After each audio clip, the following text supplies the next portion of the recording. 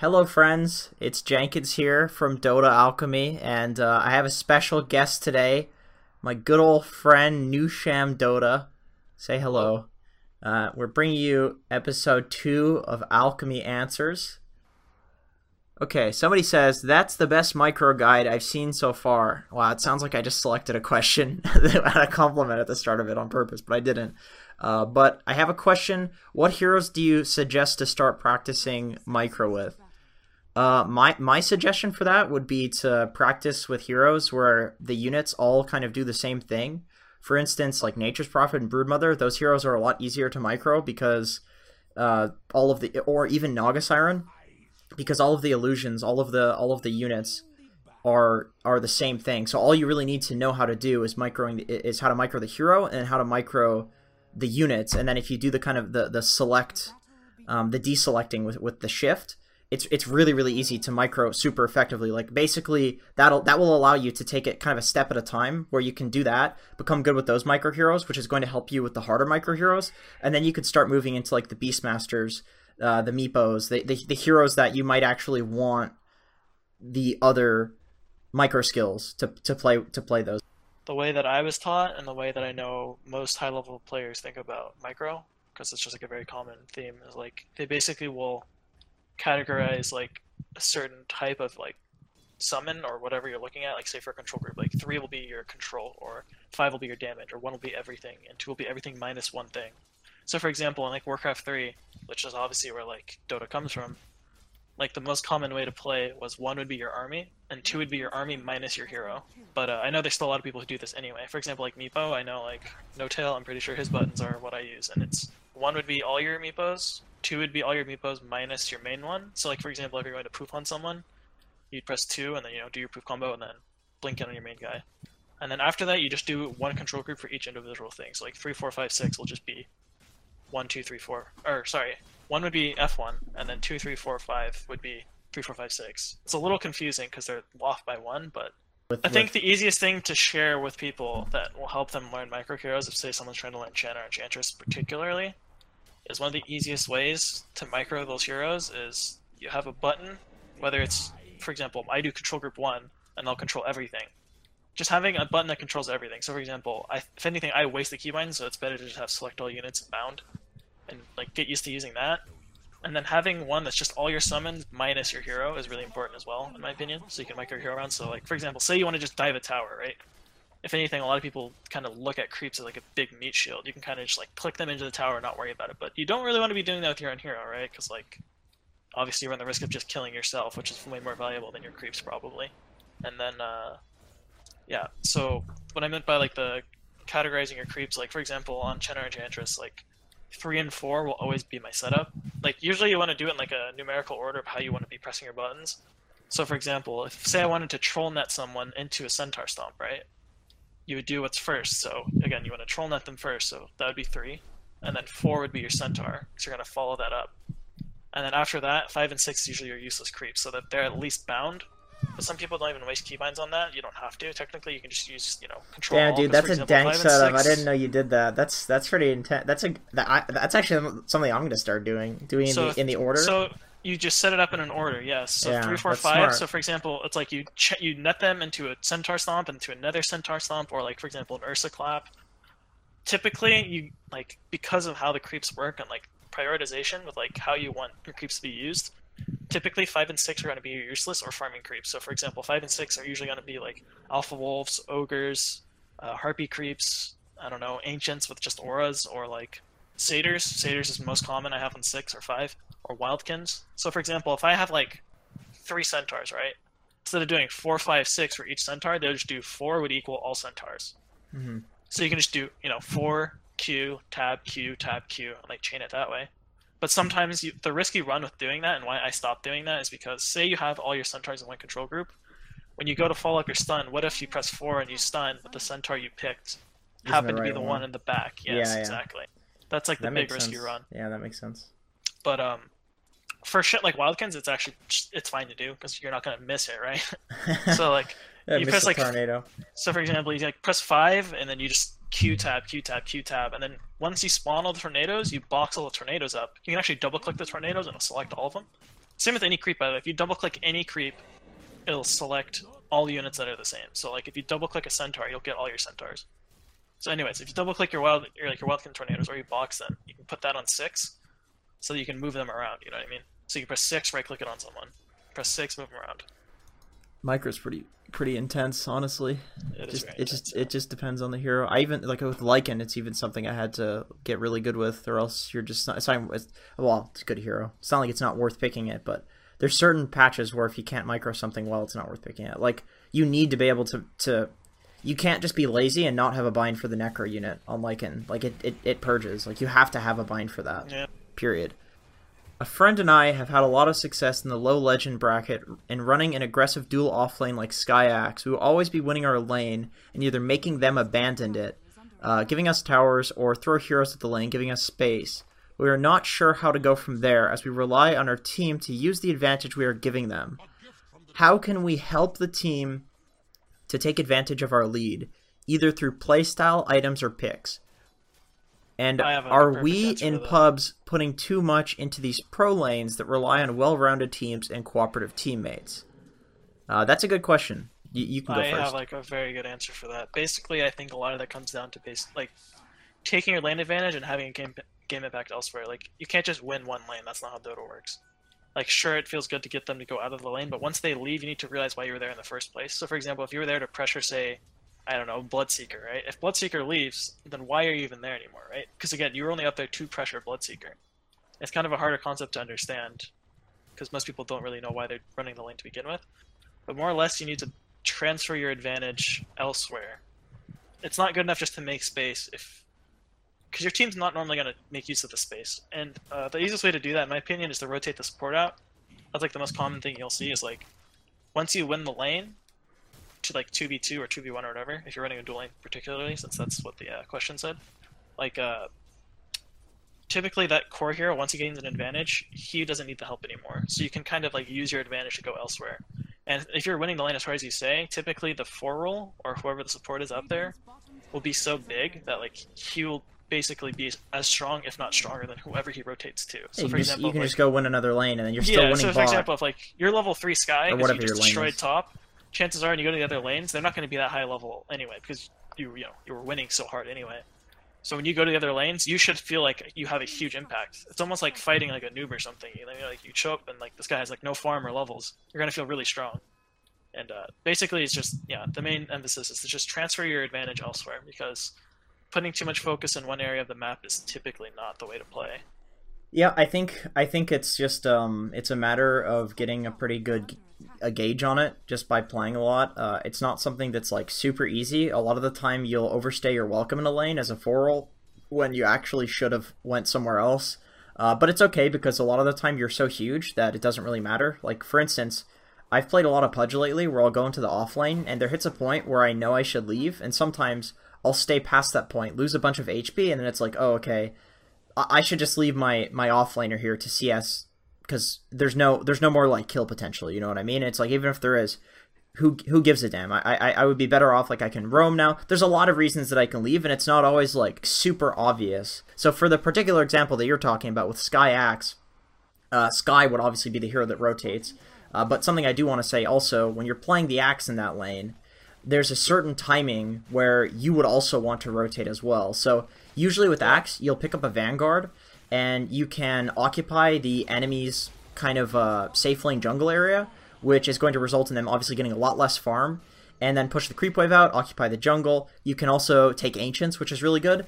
And what you want to do is you want to try to accelerate your farm using that space that you have until you get the blink, and then that's when you rotate and you kill whoever the most important hero that needs to die on the enemy team is. You want to rotate there with the blink dagger and kill. So like Nusham was saying, you want to transition your advantage to the other lanes. Use the fact that you can get that accelerated farm in that lane. Obviously, if you're Axe and you're dominating, usually you'll go for a Vanguard first, which means you don't really want to just run at another lane with a Vanguard unless there's a really good reason for it. Like if you have like a Pugna mid or something and all you need to do is go tank the tower, then yeah, you can transition your advantage that way. But a lot of the time where you can transition your advantage as the offlaner is that you actually need to get that blink dagger timing or some other item where you can't just run at people. And really the best thing to do was just to do exactly what you're doing at the start, which is apply pressure on that lane, but do it on your own so your support can leave.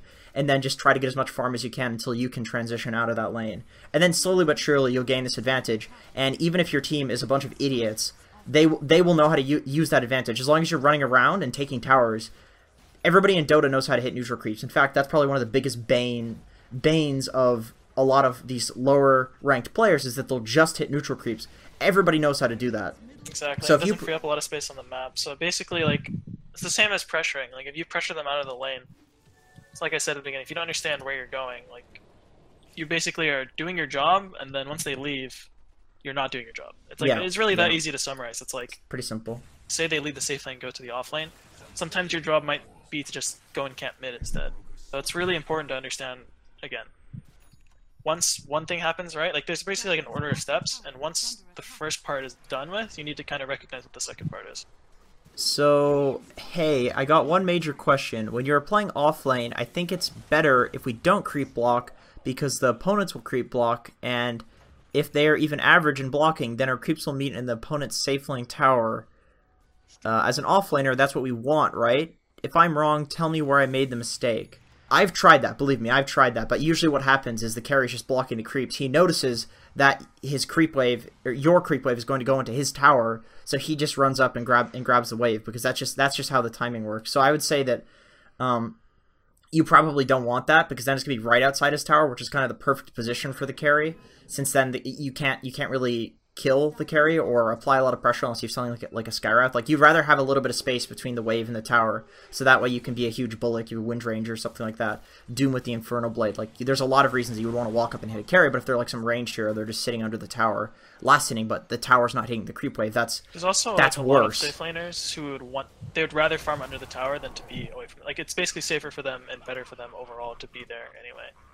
So I think it's so not too. You kind of give them what they want in a Yeah. sense, because like they're not expected to win the lane; they're just kind of getting creeps. Although- They're not necessarily trying to win like level 1. But if it's like a dual lane where you're expected to fight each other, then yes, I think that's good. I was going to say, actually, I do think, though, that pushing the very first wave is very, very good.